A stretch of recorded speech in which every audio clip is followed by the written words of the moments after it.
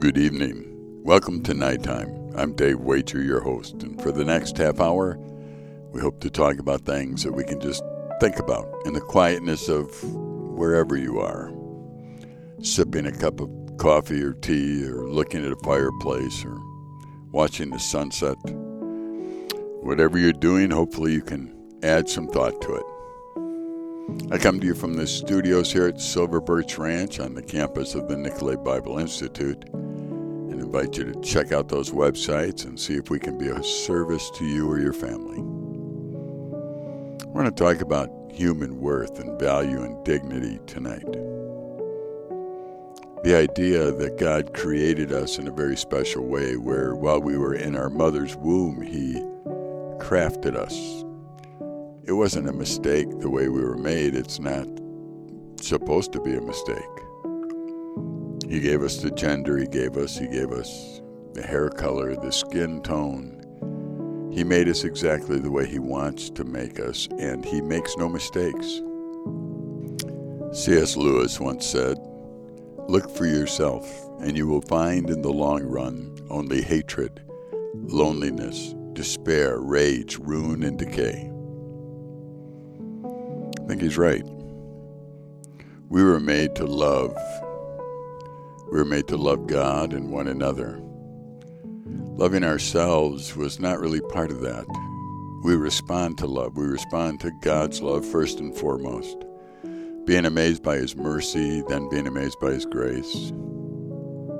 And then we respond to other people as they love us.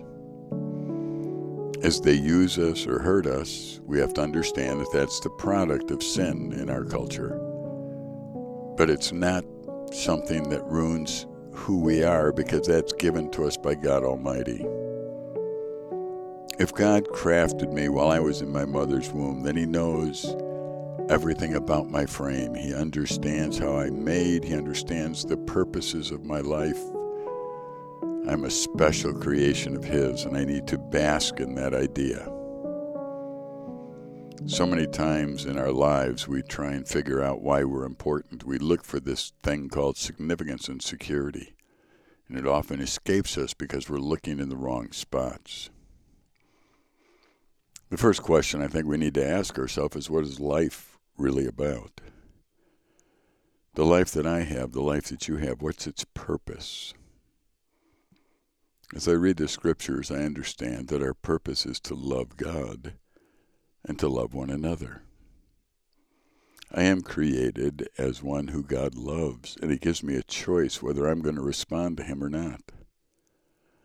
I'm created as one who is perfectly created by Him, and I enter into a sinful world where my sin needs to be dealt with, and God perfectly took care of that by sending His Son Jesus to this earth to die on my behalf.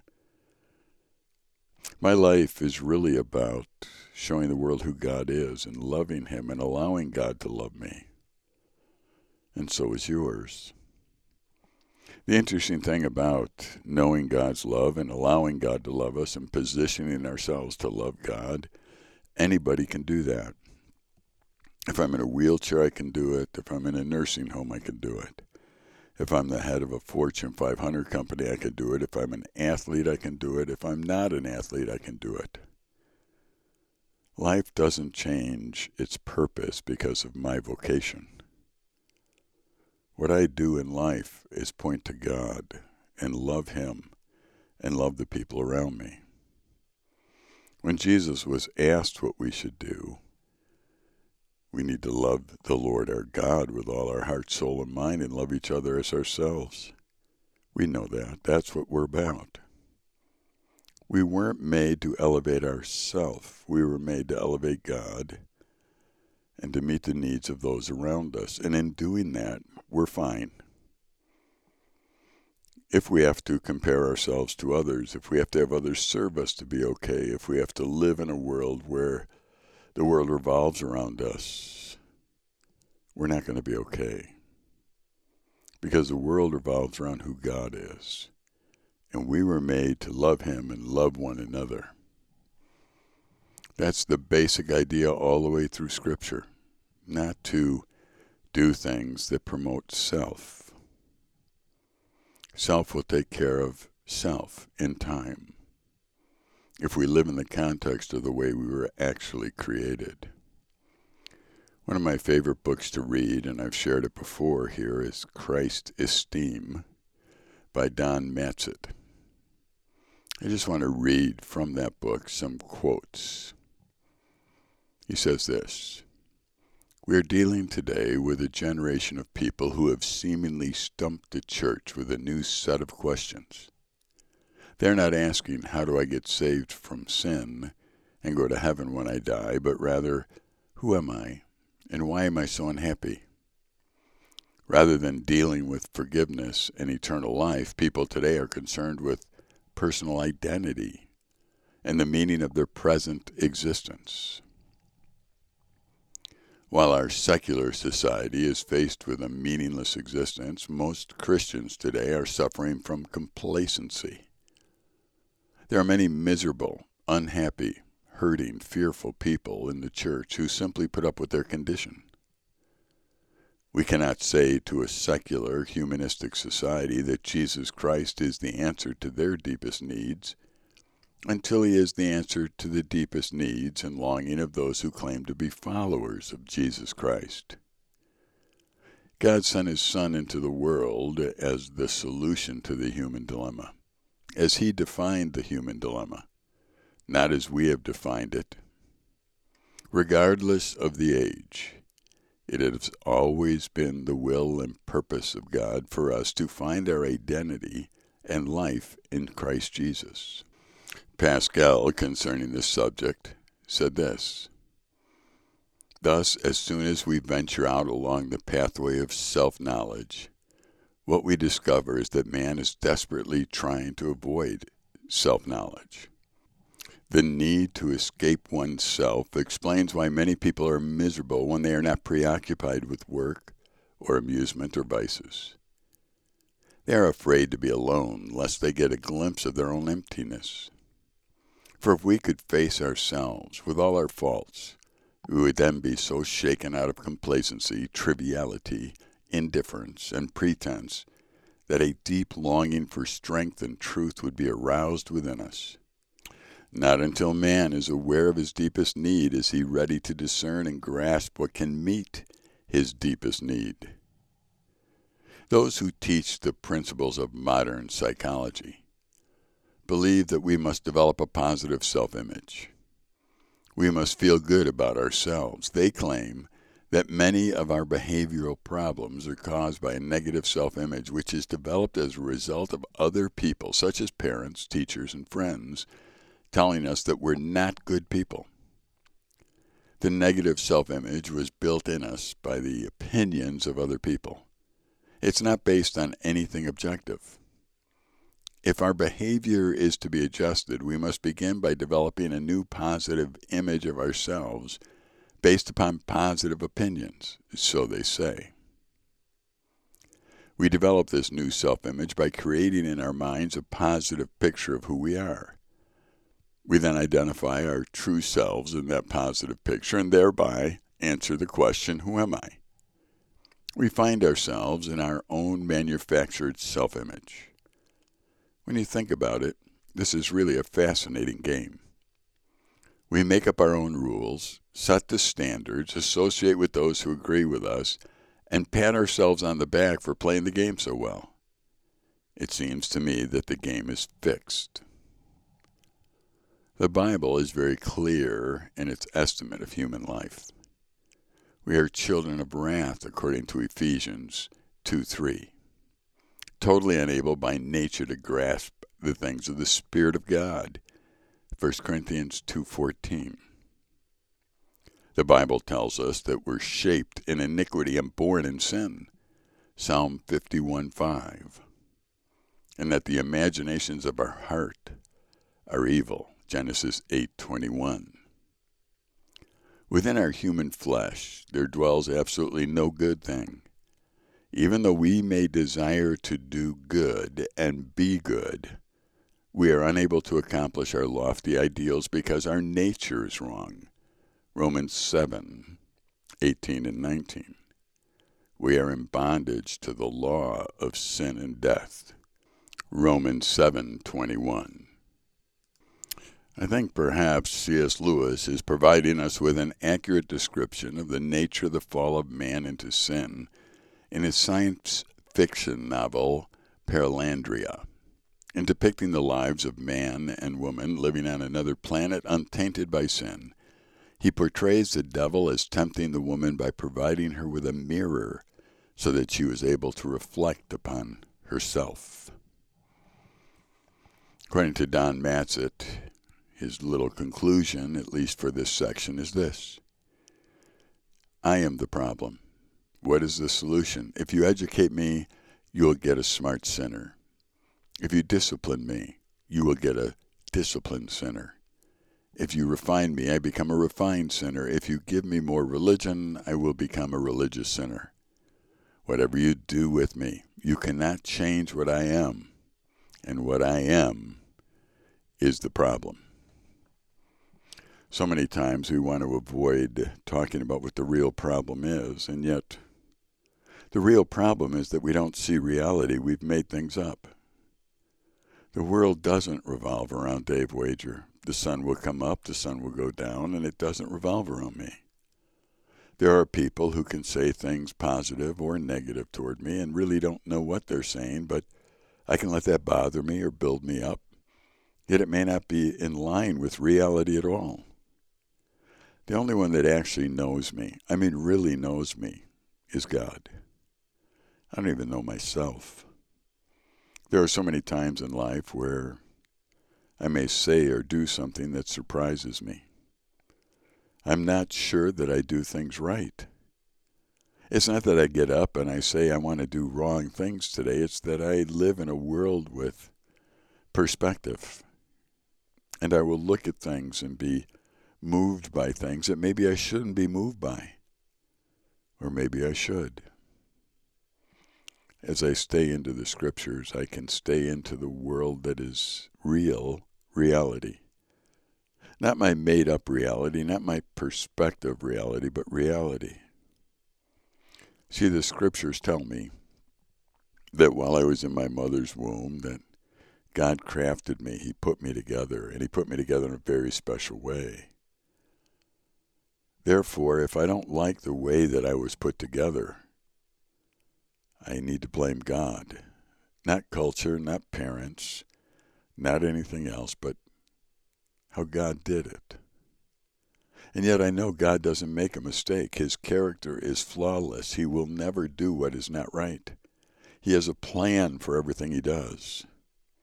And even though the world that I live in is tainted by sin, God makes no mistakes and will always do what is right regardless of what I do.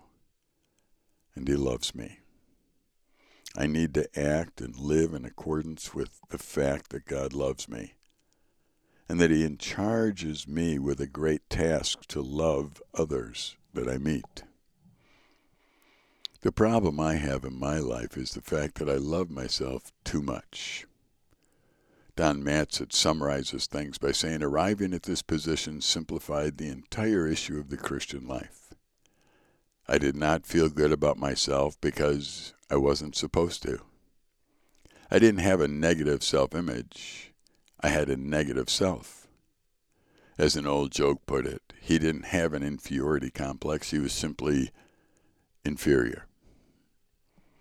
Seeing myself correctly is important. Dave Wager is a sinner. Knowing that my sin has separated me from everything good, everything that's right in this world, that's the first thing I need to deal with if I'm going to live a life the way it was intended to be. I can't deal with the sin on my own, though. That's why God sent His Son, Jesus, to die on the cross for me and for you, to pay for my sins.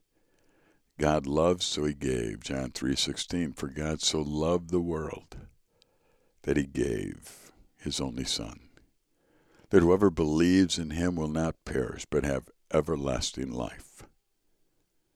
God loved, so He gave. He loves us, so He gives us choice, and I get to choose every single day whether I'm going to listen to God or ignore Him until the day He says I'm done down here.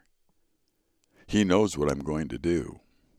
But he also gives me real choice, and those real choices have real consequences to them. But he made me to be an object of his love, to be one who would experience mercy and grace. And when I experience mercy, when I focus on the fact that God will never give me what I deserve because of what Jesus Christ did for me on the cross, when I focus on that, I begin to focus on being healthy. I realize that I am sinful. I'm not perfect. When somebody comes to me and says, "You're not perfect," I can agree with them 100%. I'm not. But I am loved. And loved enough where God sent his son down to make sure that my lack of perfection will never be something held against me. Not only that, I also get to focus on his grace today, getting far more than I ever deserve. I get to focus on the fact that God is my Heavenly Father, and because of that, I'm a child of his, and I get to live in a manner that reflects this reality. No matter what happens in this world, I get to admit and focus on the fact that God loves me and that I am in a special position, a co-heir with Jesus Christ. Let me read Romans 8, 1 through 17. There is therefore now no condemnation for those who are in Christ Jesus. For the law of the Spirit of life has set you free in Christ Jesus from the law of sin and death. For God has done what the law, weakened by the flesh, could not do. By sending his own Son in the likeness of sinful flesh, and for sin, he condemned sin in the flesh, in order that the righteous requirement of the law might be fulfilled in us, who walk not according to the flesh, but according to the Spirit. For those who live according to the flesh set their minds on the things of the flesh. But those who live according to the Spirit set their minds on the things of the Spirit. For to set the mind on the flesh is death, but to set the mind on the Spirit is life and peace. For the mind that is set on the flesh is hostile to God, for it does not submit to God's laws. Indeed, it cannot. Those who are in the flesh cannot please God. You, however, are not in the flesh, but in the Spirit, if in fact the Spirit of God dwells in you. Anyone who does not have the Spirit of Christ does not belong to him. But if Christ's in you, although the body is dead because of sin, the Spirit is life because of righteousness. If the Spirit of him who raised Jesus from the dead dwells in you, he who raised Christ Jesus from the dead will also give life to your mortal bodies through the Spirit who dwells in you. Verse 12. So then, brothers, we are debtors, not to the flesh, to live according to the flesh. For if you live according to the flesh, you will die. But if by the Spirit you put to death the deeds of the body, you will live. For all who are led by the Spirit of God are sons of God. For you did not receive the spirit of slavery to fall back into fear, but you have received the Spirit of adoption as sons, by whom we cry, Abba, Father. The Spirit himself bears witness with our spirit that we are the children of God. And if children, then heirs, heirs of God and fellow heirs with Christ, provided we suffer with him in our order that we might be glorified with him. Let me read verse 17 again.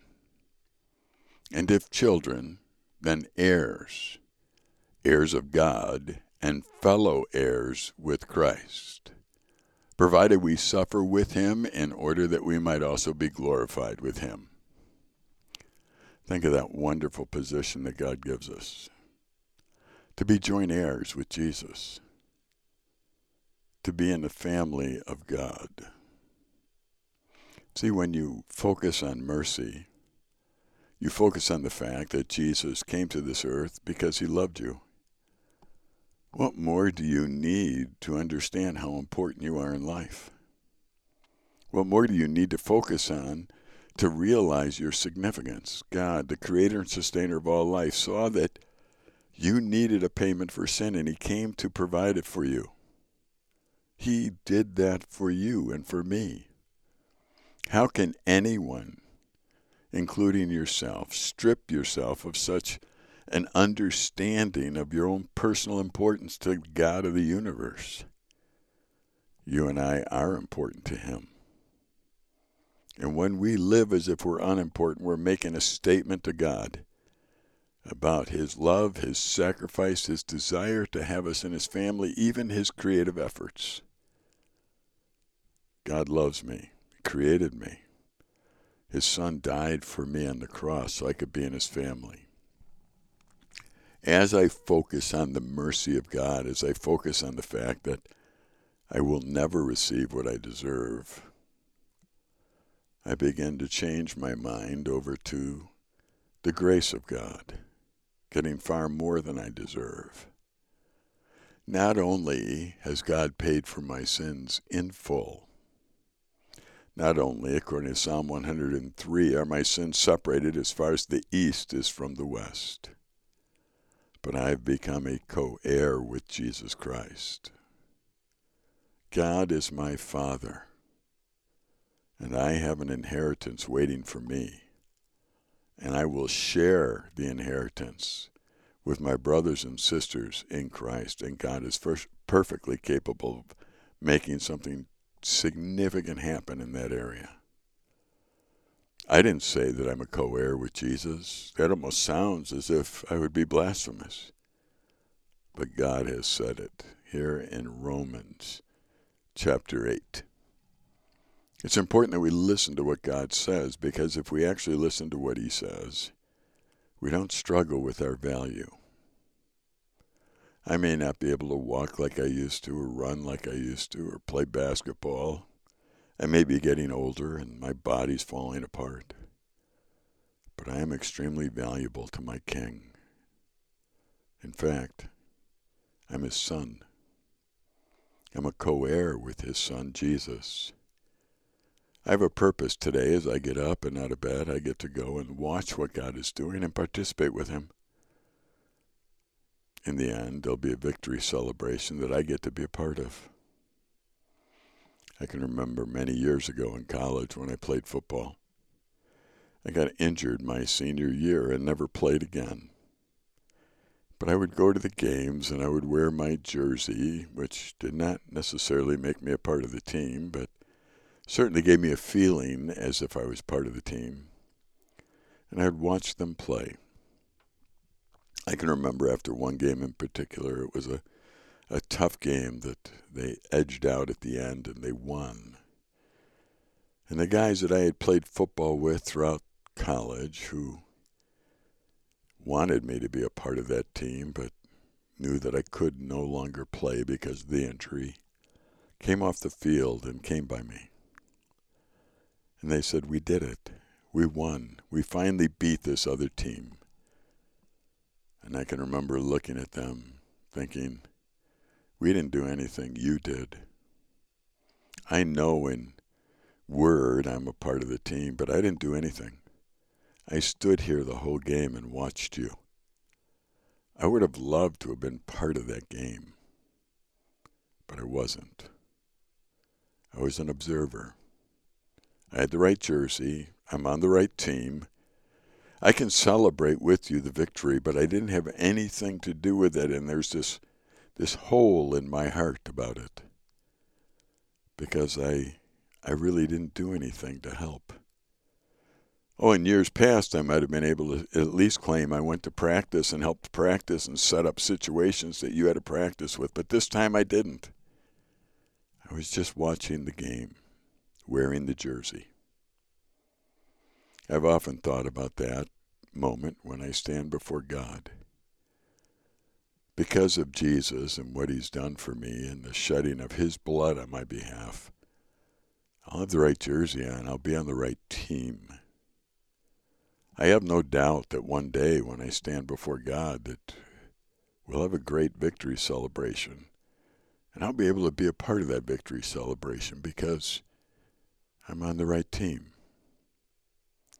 But I've often thought of that empty moment where I realized how much more I could have done to be a part of that victory. Instead, I just watched because I had to. But it left this empty feeling that I really don't want to repeat in eternity. You know, for you and for me, we need to realize that in the end, God's going to win. There's going to be a great victory celebration. And I promise you, you will not be satisfied just watching the celebration if you know that you had nothing to participate in the celebration. Oh, we probably all have a little. I mean, I stand as a trophy of God's mercy and grace, and perhaps that's a great part of that celebration. But there will be others who obeyed God and were part of the victory, part of the fight all along the way. And God used them in the fight. And in the end, that victory will be all that much sweeter because they allowed God to use them. Maybe use their finances, maybe use their life, maybe use their resources, whatever they might be. But in allowing God to use them, they will stand that day fatigued and totally excited about the fact that we won. My coach used to say that on the day of victory, no fatigue is felt. I often wondered about that. I know what he meant. There were times where we won games and I was pretty tired. But I think in eternity, there'll be no fatigue. Because that victory will be beyond anything you and I could ever comprehend. And I do think that those of us who are part of God's family who did not join in on the battle will be profoundly sad that day. I'm not sure how God is going to resolve that because we'll be with him and we'll be in heaven. But I do think that there'll be some sadness. I know, immediately you're saying there's no sadness in heaven. Well, I think that we need to grasp a hold of the idea that there will be those who are going to get a well done, my good and faithful servant, and there are going to be those who don't get that, but they're still children of God. And it's going to matter. My value in life comes from loving God and loving people. Not from winning battles and not from doing what's right in this life where I think if I do this, people will be impressed by me, and or maybe on social media, whatever it might be. Those are irrelevant places. My significance comes from loving God and loving others. That's what I was made to do. I was made to serve and to give and to be a part of something far bigger than myself. My significance and my security are given to me as gifts. I'm an important individual to God Almighty, and I need to live in that context or forever be chasing my tail in this life. Once again, I thank you for taking the time to listen to Nighttime. I'm Dave Wager here in the studios at Silver Birch Ranch on the campus of the Nicolay Bible Institute. I wish you and your family well. Good night for now.